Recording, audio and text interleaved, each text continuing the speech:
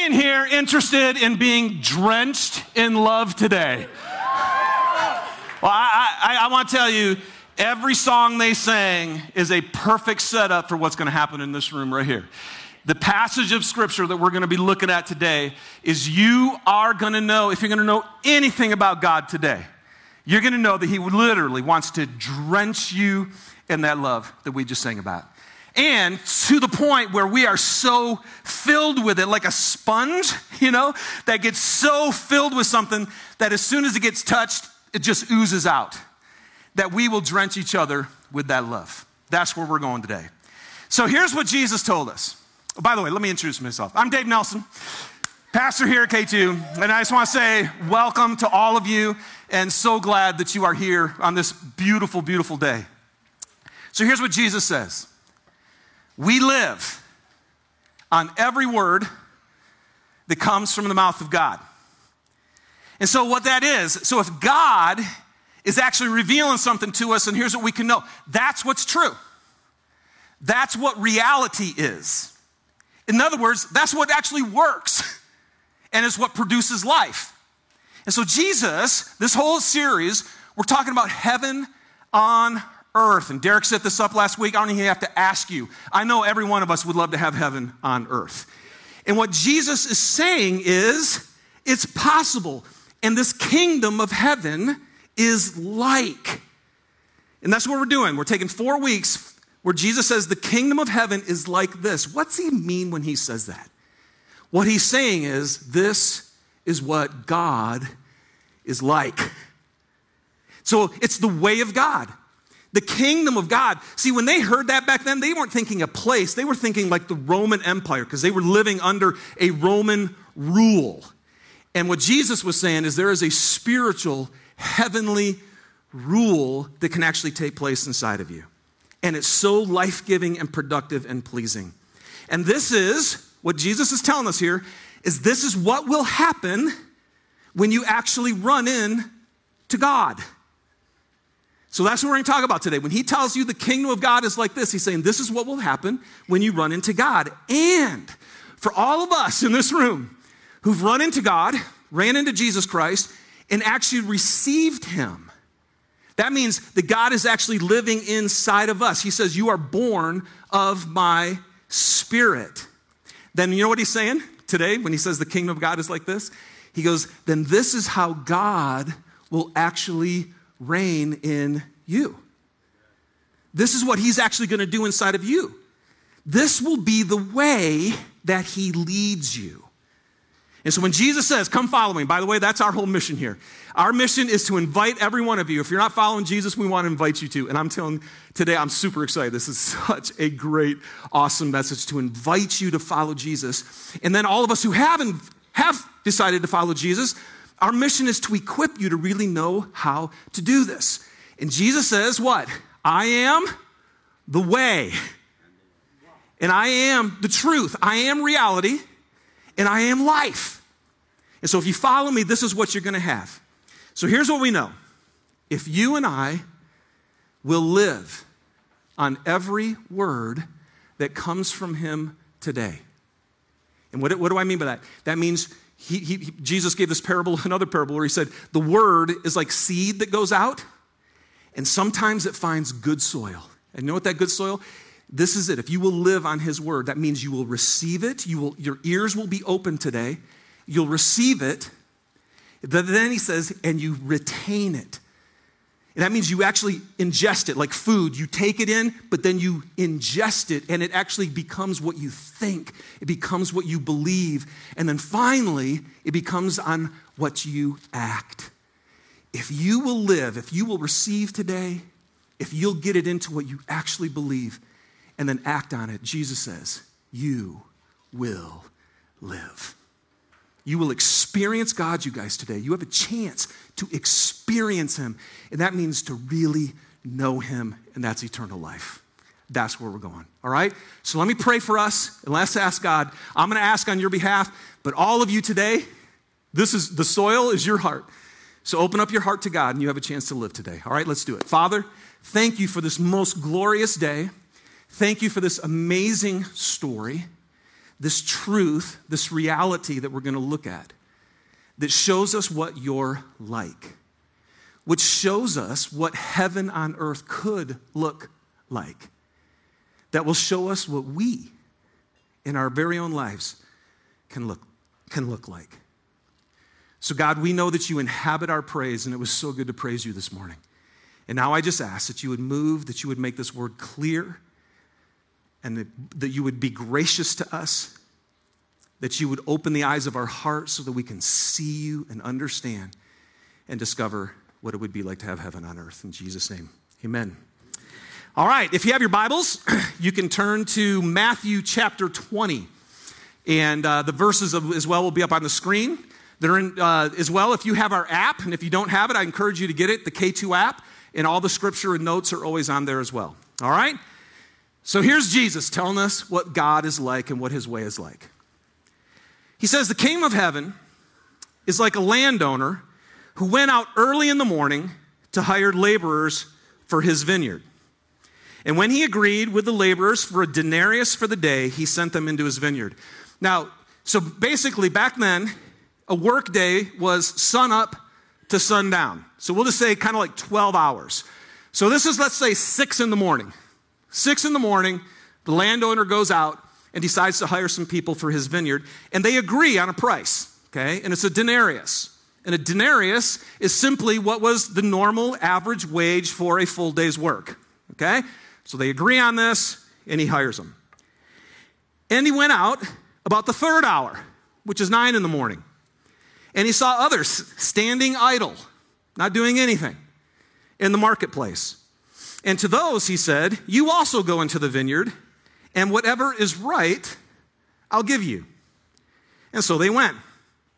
And again, he went out about the 6th hour and the 9th hour, so noon and 3 o'clock. And he did the same thing.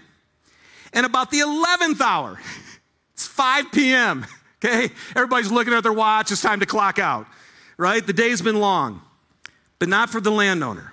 The 11th hour, he went out and he found others standing around. And he said to them, why have you been standing here idle all day long? And they said to him, because no one has hired us. And he said to them, you go into the vineyard too. And when evening came, just an hour later, the owner of the vineyard said to his foreman, call the laborers and pay them their wages, beginning with the last group to the first. And when those hired, about the 11th hour came, each one received a denarius. Now, I got to tell you what, if you had only worked 1 hour, how many of you would have been expecting a full day's wage? So were they freaking out? They're like, man, let's have this guy hire us every day. He's incredibly generous. And so they are psyched and they leave. And then it says, when the hired came, when those hired first came, they thought, sweet. If he just gave them a full day's wage, we're going to receive more. But each of them also received a denarius. When they received it, they grumbled at the landowner, saying, these last men have worked only 1 hour, and you have made them equal to us, who have borne the burden and the scorching heat of the day. Okay, let's stop there before I finish. Does that bother anybody else in this room? Okay. I tell you, it's weird. Like, I don't know how many times I've read this, and I'm going to be totally honest with you. Every time I read it, right here, I feel something that just kind of makes me angry. All of us can tell there's something not right about this because it's not fair. It's not fair. Right now, you guys know, many of you don't know me, but I'm a huge football fan, right? It's off season, not much is going on right now. Here's what's going on, though. Some of the best players in the NFL, I'm a Lions fan, Darius Slay is considered one of the best defensive backs in the NFL. But he's only being paid at the 12th highest. So I think the poor guy only makes like 8 to 10 million a year, right? So what's he doing? I'm a Pro Bowler. I'm not being paid for what you're making those guys equal to me. And so he's holding out of camp along with a bunch of other guys because they want more money. Now, all of you went, oh, probably at the 8 to 10 million. I get that. But I remember, man, in my church back in Detroit, I was a single guy. I was in my late 20s. I was one of the teaching pastors. I led worship. I was leading the youth ministry and our singles ministry. So I was doing a lot of stuff. And accidentally one day, I saw the salaries of everybody on our staff. Not a good thing. Because there was another guy on our staff, and he didn't teach. He had a ministry that he was leading, but he was older than me, and he was making a good portion more than me. And I want to tell you, man, what would you guys do? It's not fair. And so I did. So I went and I talked to, we just feel this. Can you think about this for a second? When have you not been treated fairly? And how did you react? Okay? My guess is you might react like this. This is an amazing video that I think will help us to understand. It's a TED Talk, okay? So watch this and then we'll go on. So a final experiment that I want to mention to you is our fairness study. And so this became a very famous study, and there's now many more, because after we did this about 10 years ago, it became very well known. And we did that originally with capuchin monkeys, and I'm going to show you the first experiment that we did. It has now been done with dogs, and with birds, and with chimpanzees, but with Sarah Brosnan we started out with capuchin monkeys. So what we did is we put two capuchin monkeys side by side. Again, these animals, they live in a group. They know each other. We take them out of the group, put them in a test chamber. And there's a very simple task that they need to do. And if you give both of them cucumber for the task, the two monkeys side by side, they're perfectly willing to do this 25 times in a row. So cucumber, even though it's really only water in my opinion, but cucumber is perfectly fine for them. Now, if you give the partner grapes, the food preferences of my capuchin monkeys correspond exactly with the prices in the supermarket. And so if you give them grapes, it's a far better food, then you create inequity between them. So that's the experiment we did. Recently, we videotaped it with new monkeys who had never done the task, thinking that maybe they would have a stronger reaction, and that turned out to be right. The one on the left is the monkey who gets cucumber. The one on the right is the one who gets grapes. The one who gets cucumber, note that the first piece of cucumber is perfectly fine. The first piece she eats. Then she sees the other one getting grape, and you will see what happens. So she gives a rock to us, that's the task. And we give her a piece of cucumber, and she eats it. The other one needs to give a rock to us. And that's what she does. And she gets a grape. And she eats it. The other one sees that.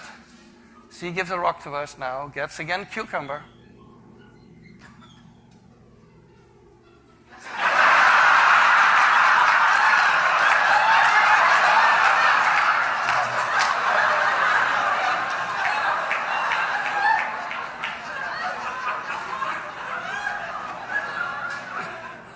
She tests the rock now against the wall. She needs to give it to us. And she gets cucumber again.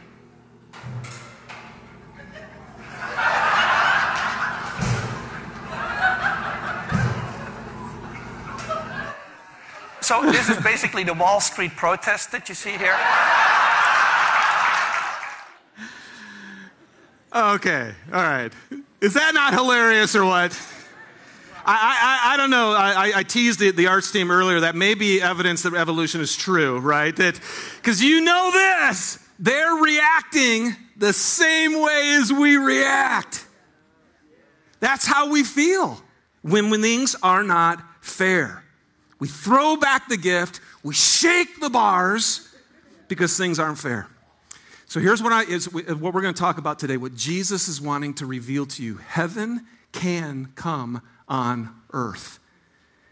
But as long as we can't handle this type of stuff, the problem is we struggle with God. And some of you today are really struggling in your relationship with God because he doesn't seem fair. And so there's no peace, there's no joy with him. Okay?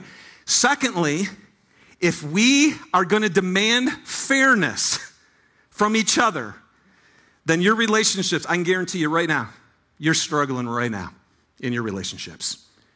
You're struggling in your marriage if you're demanding that your spouse behave a certain way, or your coworkers, or whoever it is. But when we have this inequity, what Jesus is saying is you guys are living life like this. And it's not heaven on earth. And we know this. Not just in your personal relationships, corporately, politically, between countries. There's division and there's angst. There is hell on earth all over the place. And here's the good news. Today, Jesus is going to tell you how you can have peace on earth. Heaven on earth. And if you listen to him and live on it, you can have it. All right? So, in this story, that's exactly what these men were doing, the same thing. And then how does the landowner respond? Let's pick it up in verse 13. After they grumbled at him and said, man, you've made them equal to us. He says this. He answered and he said to one of them, friend, I'm not being unfair to you. Did you not agree with me for a denarius? Take what is yours and go. But I wish to give this last man the same as to you. Is it not lawful for me to do what I wish with what is my own money? Or is your eye bad because I'm good? And so the last shall be first, and the first shall be last. All right, if you have your programs, you can fill this out. Or if you're on our app, you can take some notes on this stuff, okay? Here's where we're going today. If you and I are ever going to see heaven on earth, then we have to look through the lens of grace.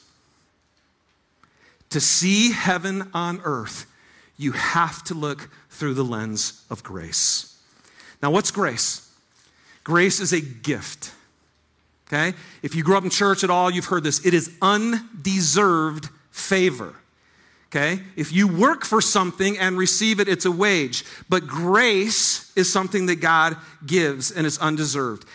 It comes completely from the heart of the one who gives it. It's not based at all on what the other person does. That's grace. And here's what God says in this parable. He goes, I am good. I'm good. Your eye is bad, but I'm good. And so what he's saying here is treating everyone who worked in that field the same way is actually good. Now, it's crazy because when I said, how many of you felt this in your heart at that parable? Everybody's like, yeah. Can we all just admit our eyes are bad? But God is good. And if heaven is going to be experienced on earth, then it will be by the way of grace. Okay? Most see God.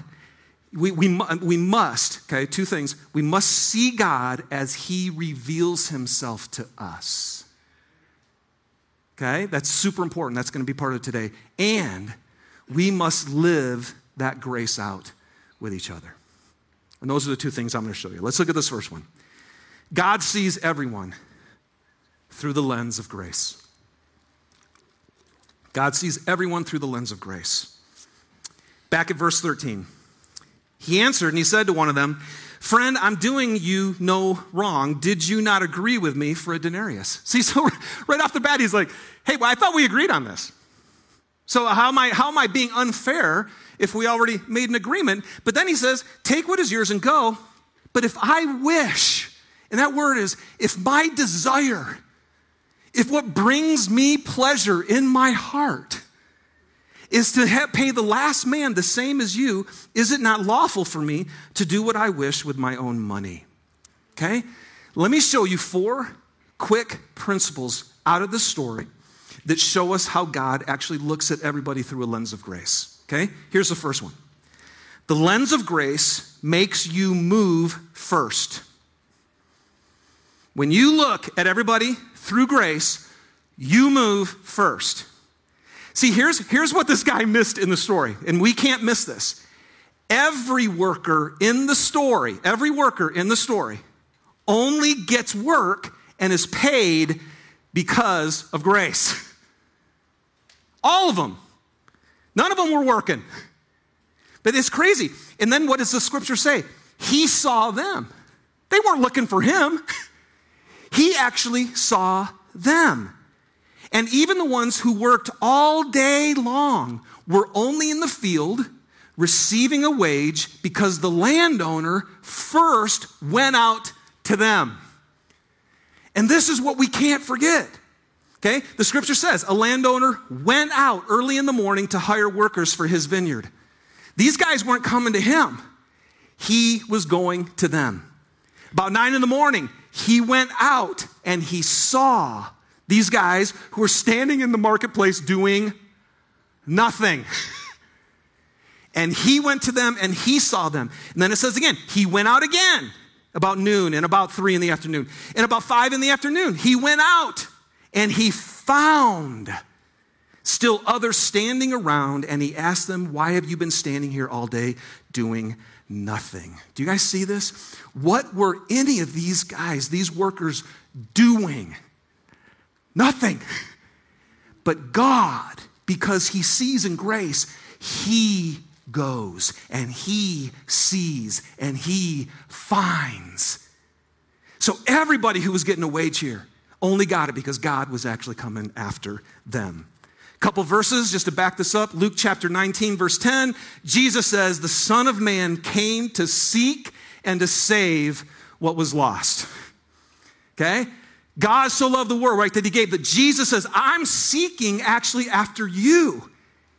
Secondly, John 6:44. No one can come to, Jesus says, no one can come to me unless the Father who sent me draws me. No human being on this planet is actually trying to seek after God. God is the one who's always going. That's the lens of grace. You always move first. So can I just ask you, if you're seeking God today, if you're wondering about God, if one of the things you need to know about him is the fact that you're even here, the fact that you're even moving towards him, being drawn to even question him.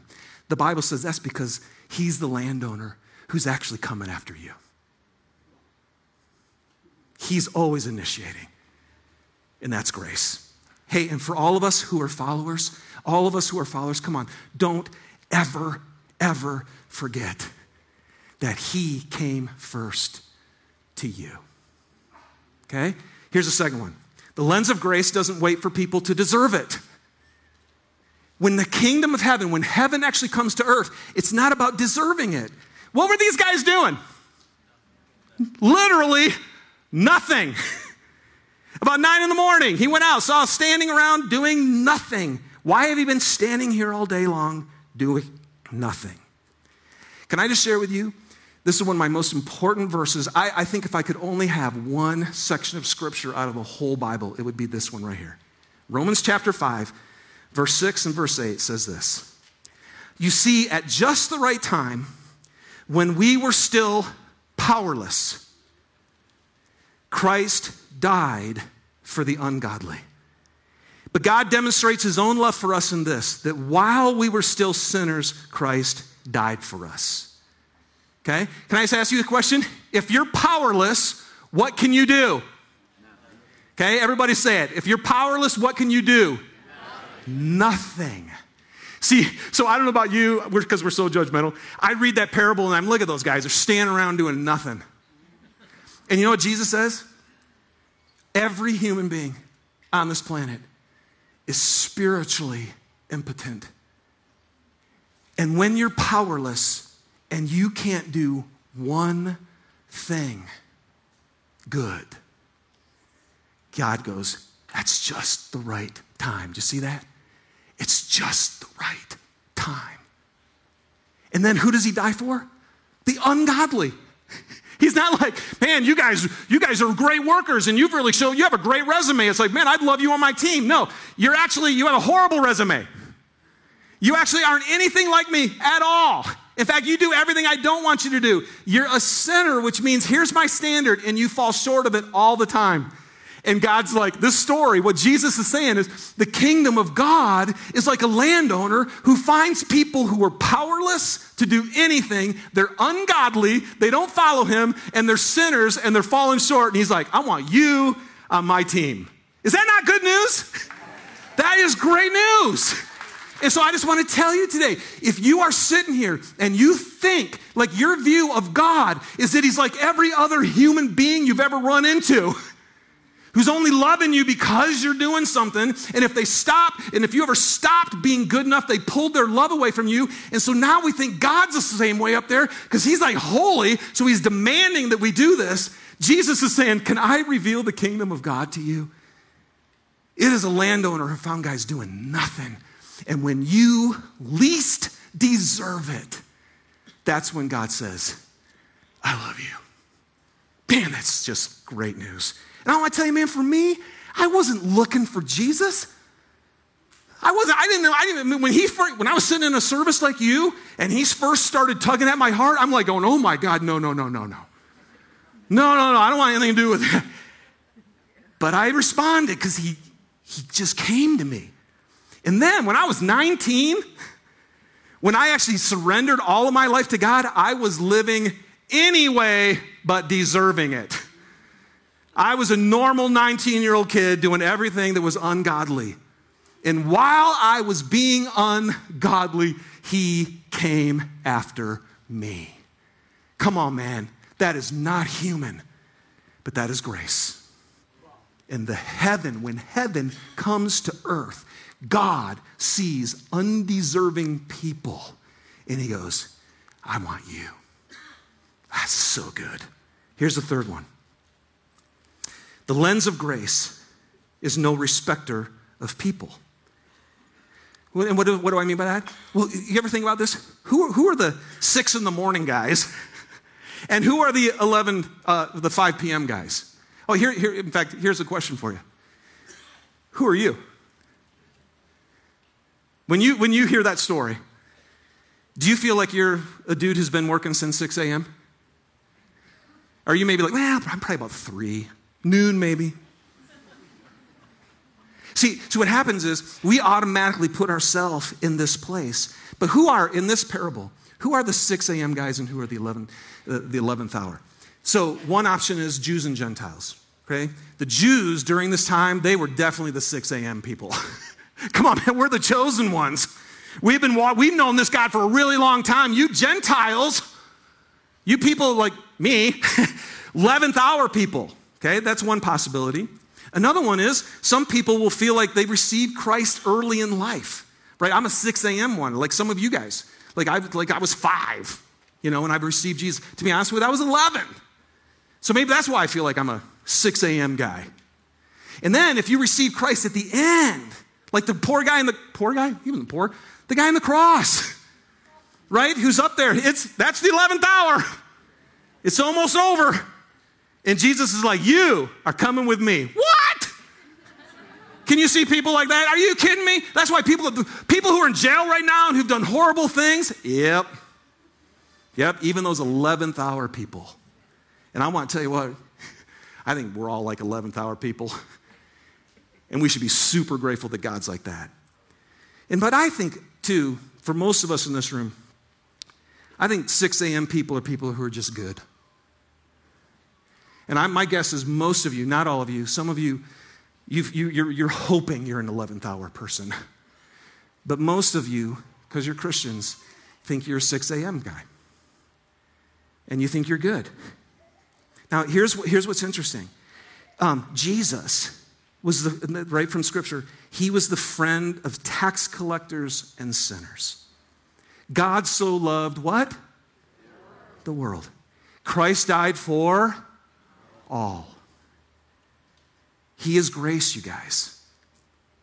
He is no respecter of persons, and that's huge.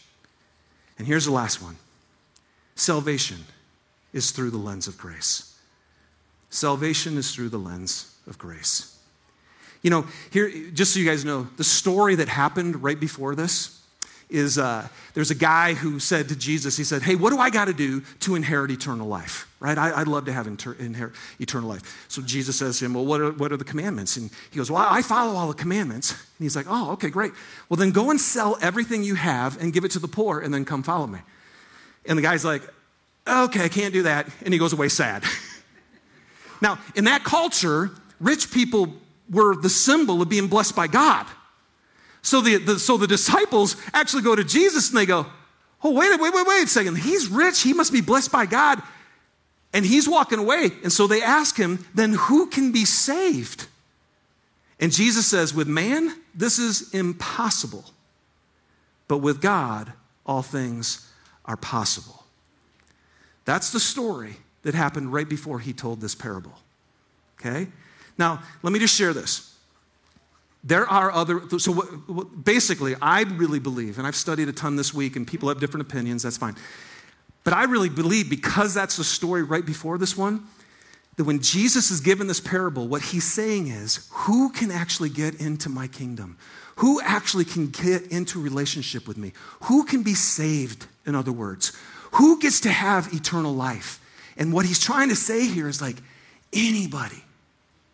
Right? Now but this is important. There are other places when Jesus is talking about the kingdom where there are different rewards. In fact, in 2 weeks, we're going to talk about in the kingdom of God, when heaven comes on earth, there are actually responsibilities. Right? So he lets you into the kingdom, but what is this kingdom in this parable? It's a vineyard. And what are these guys supposed to do when they get into the vineyard? Yeah, they're supposed to work. So there actually is work that gets to be done, and there are rewards for all that. But that's for another day. Come back in 2 weeks, okay? And we'll talk about that.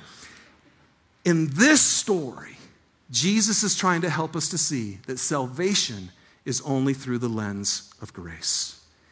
Ephesians 2, 4 and 5 say this, but because of his great love for us, God, who is rich in mercy, made us alive with Christ, even when we were dead in our transgressions. It is by grace you have been saved. Now let me say this again. Eternal life, Jesus said, this is eternal life. He defines it for us, that you know the one true God and Jesus whom he sent. But that know is not a head knowledge, it's an experiential knowing. When you experience God, when he's in your life and you're in his life, he says that's eternal life. So if that's eternal life, that you know God and he's in you and you're in him, then when he says here, Christ, he made us alive with Christ even when we were dead in our transgressions. So then sin is basically what you're saying is, God, I don't want you in my life. And I have no intention of following you. See, if you're living a life where you're saying, God, I don't want you in here, and I don't want you messing things up, and I don't want to follow you, then you're saying, I want to be separate from you. I don't want to experience you. I don't want to know you. But again, that verse says, when we were dead, when we couldn't follow God, and when we didn't want him in our life, heaven on earth is God with great mercy and awesome love and grace. And he saves us.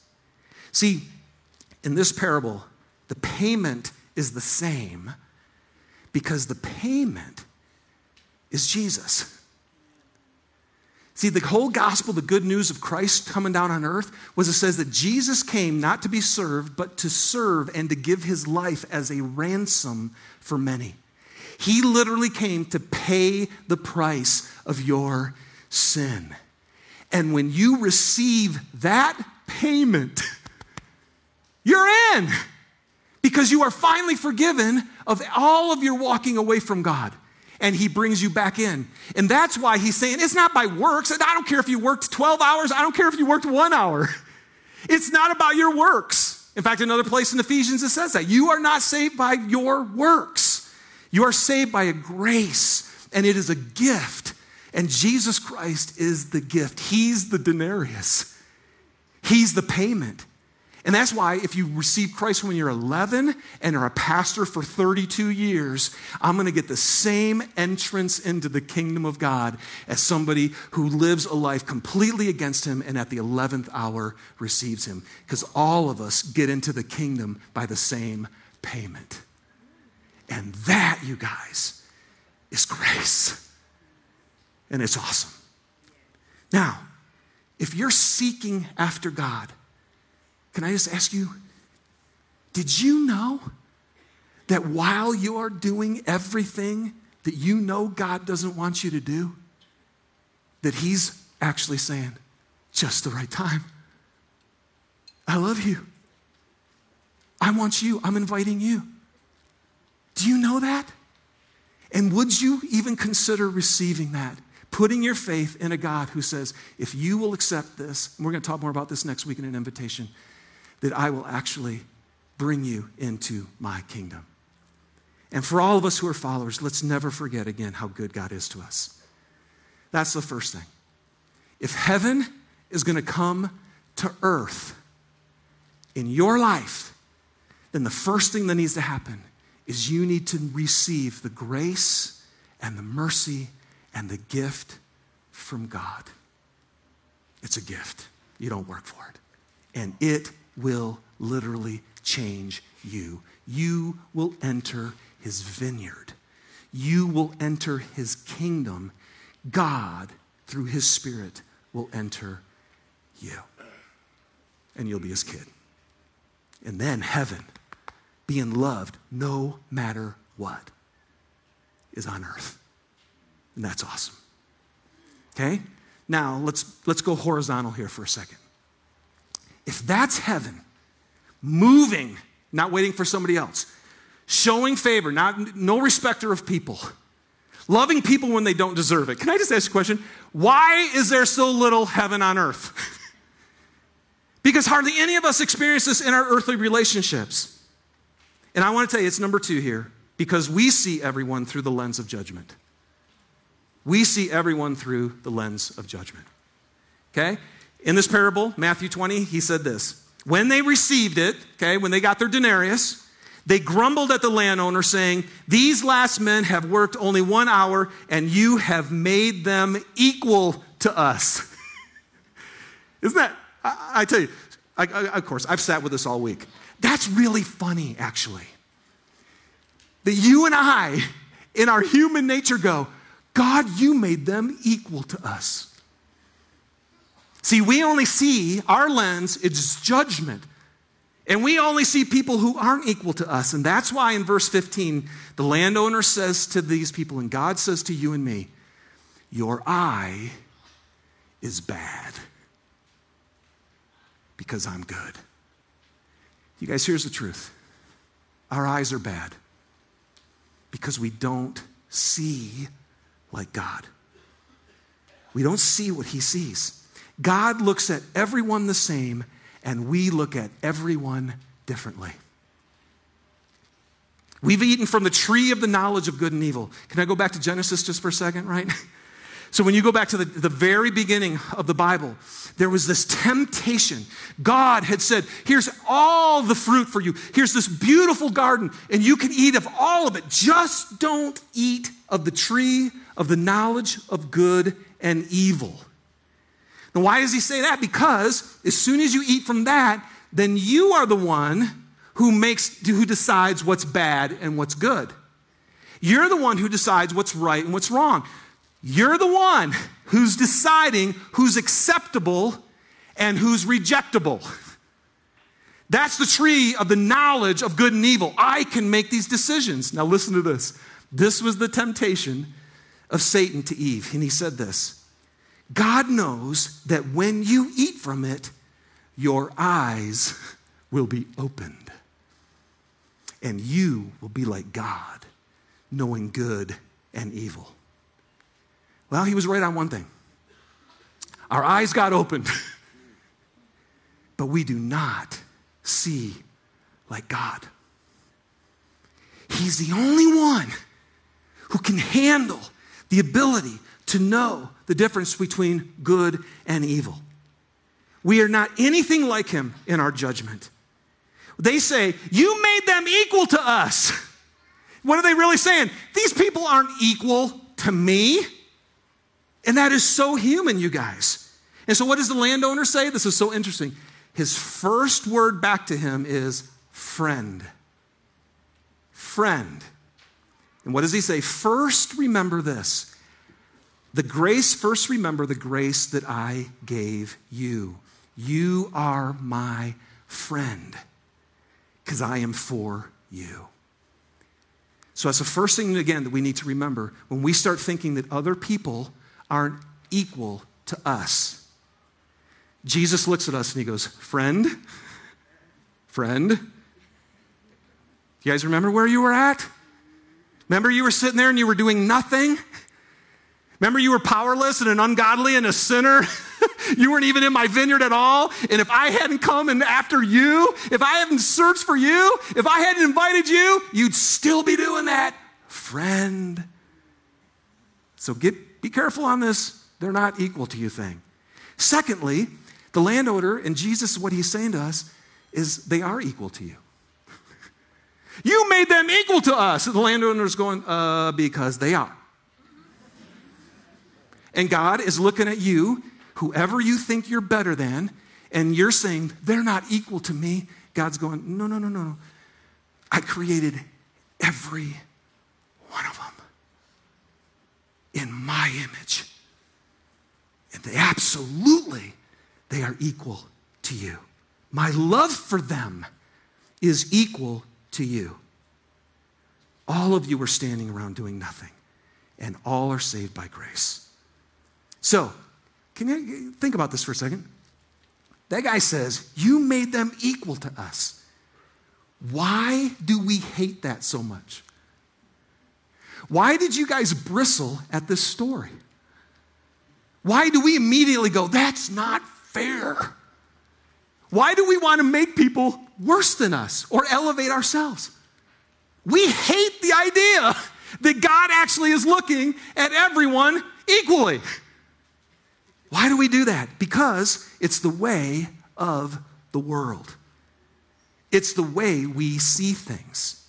Ever since sin entered the garden, we are the ones who are deciding if people are worthy of our love or not. We decide and we make judgment about good and evil. And love is always given based on the worthiness of the other person in our eyes. I'm going to get you guys in just a second, but I want you to start thinking about this. Who doesn't get your love because they're not worthy in your eyes? If it's anybody, then your eyes are bad. And it's not, you will never experience kingdom of heaven on earth with those type of eyes.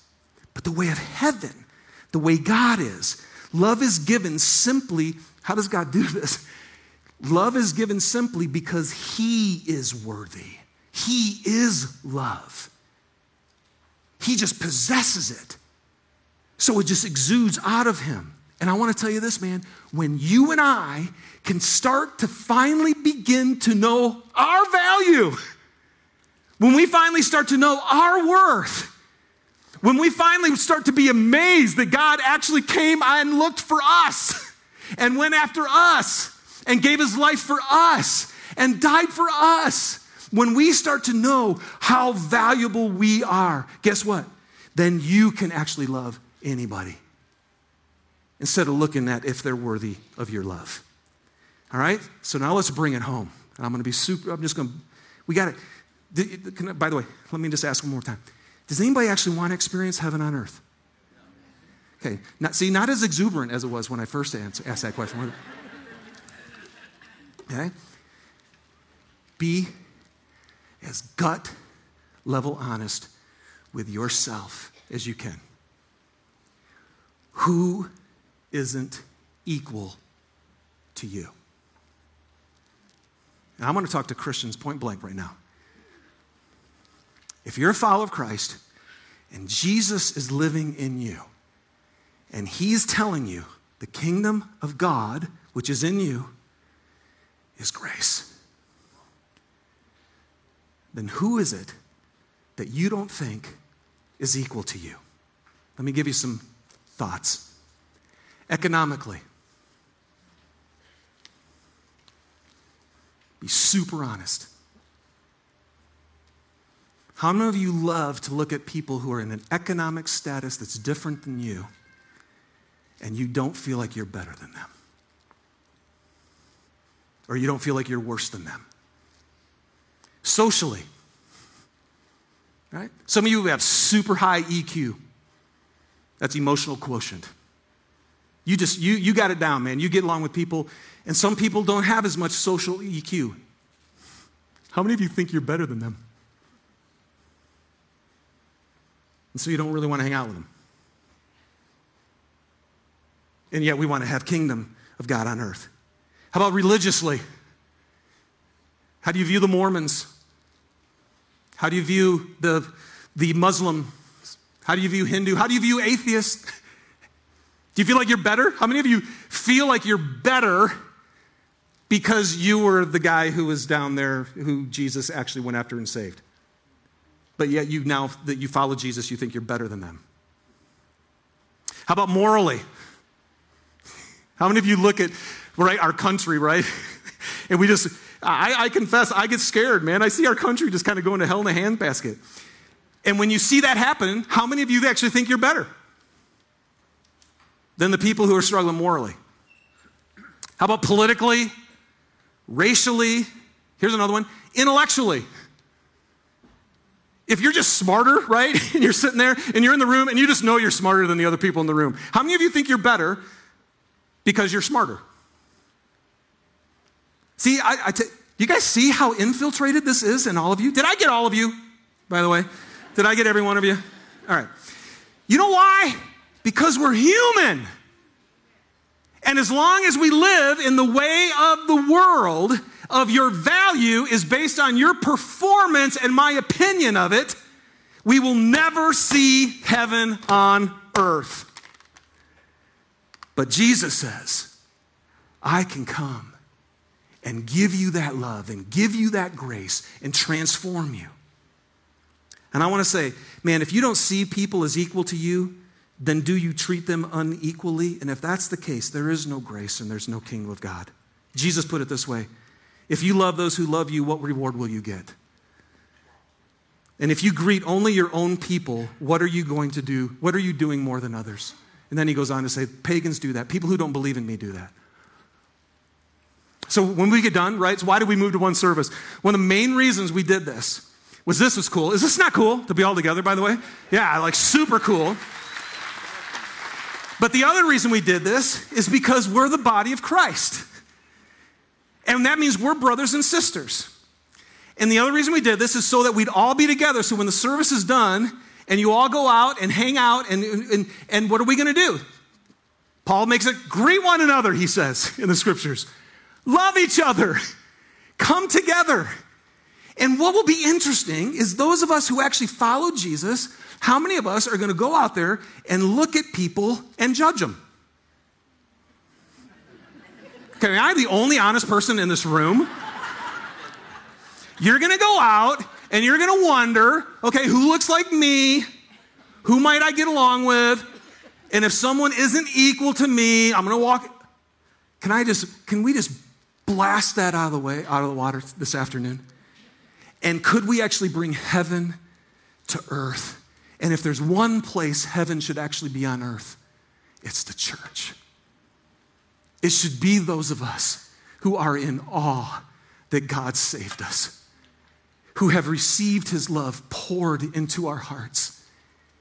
And so let me go, the last point is this, is that we must receive the lens of God. If heaven on earth can only be seen through the lens of grace, I have to receive that from God. 2 Corinthians 5:15 and 16 says this: Jesus died for all, that those who live should no longer live for themselves, but for him who died for them and was raised again. So from now on, look at this, we regard no one from a worldly point of view. when you realize this parable, that Jesus died for all. And the first thing, what does the cross do? The first thing it does is it makes you go, God, thank you, Jesus, right? It humbles you and you get on your knees and you can't believe that this God invited you. That's what the cross does, is it rescues you. And then he says, and if anyone actually lives, if you actually are in my kingdom, the reason Jesus did that was so that you wouldn't live for yourself anymore. Everybody see that? If you're a Christ follower, it means you don't live for yourself anymore. And that means you don't judge everybody else because you know that Christ died for all. And that means everyone is equal in God's eyes to the value of being saved. And once you get saved, you can finally look at everybody else and go, oh my gosh, I was given grace into the kingdom, and so are you, and so are you, and so are you. I will no longer, can I challenge you? Can you and I, because here's our application, all of you Christians, let's no longer look at anyone from a worldly point of view. Now, tomorrow you're going to look at people from a worldly point of view. So what do you do though? Like I did, like this week I read the Good Samaritan story, right? Oh, who's my neighbor, the guy says. And Jesus like, let me pick the Samaritan because I know you hate that guy. Yeah, he's your neighbor. That one that you want to avoid all the time because morally they're not like you, and religiously they're not like you, and politically they're not like you. Yeah, that guy. Yep. Don't look at him from a worldly point of view. Look at him as someone I died for and who's valuable to me. Oh, and the guy in the ditch, the one who can't do anything for himself. The poor, the orphan, the abused. The one sitting on the outside that no one ever wants to invite. That guy? That's your neighbor. Oh, that's right, but you're better than him, right? Levite. Religious people, right? The two religious ones who actually are godly. I don't want nothing to do with that guy. No, that's your neighbor. So here's what we have to do today. How's our application? We have to confess to God, you guys. The first thing we've got to do is, let me say this. The first thing we have to do is we have to see the kingdom of God for you. You have to know that the grace of God is for you. And he just loves you no matter who you are. That's the first thing. And so if you've been seeking here today, I just want to tell you again, the greatest news I can give you today is Jesus absolutely wants you on his team. And if you will put your faith in him, if you'll just respond to his invitation, he will forgive you of all of your sin. He will reconcile you back to God, and he will fill you with his spirit, and you will never be the same again. And it's grace, not because you've done anything to get it. And then for all of us who have, we must see the kingdom of God for others. The only way heaven is ever going to come on earth, our Father who art in heaven, hallowed be thy name. Thy kingdom come, thy will be done on earth as it is in heaven. The only way that's going to happen is if we start seeing the kingdom of God for others. So here's what we're going to do. We're going to sing this song to close, and it says this. God, I look to you. God, I look to you. I'm guessing you guys came to church today because you wanted to look to God. And Jesus has told you very clearly today, if you'll live on what I told you, if you'll live on every word, the kingdom of God will come to you. So God, I look to you. I won't be overwhelmed. Give me vision to see things like you do. That's what we're going to sing. God, I look to you. Give me vision to see things like you do. Give me wisdom because you know just what to do. That's what you're going to worship here in a second. And you're going to ask God to give you the lens of grace so that you can see people the way that he actually sees them. By the way, I can tell you this works. And he can actually do this. If you are struggling with feeling like you're better than somebody, if you will ask him, God, will you give me your eyes to see this person? Because you love them and you're crazy about them. Will you give me those eyes? The Spirit of God is in you if you follow him. And he can give you the very mind of Christ. And you can start seeing people the way he sees them. And then he says, and then we're going to sing, and I will love you, Lord. Anybody here love him? Okay. Then I'm glad you're hooping and hollering, because I will love you. I will love you, Lord. My strength, my shield, my rock forever. All my days I will love you. How do we love him?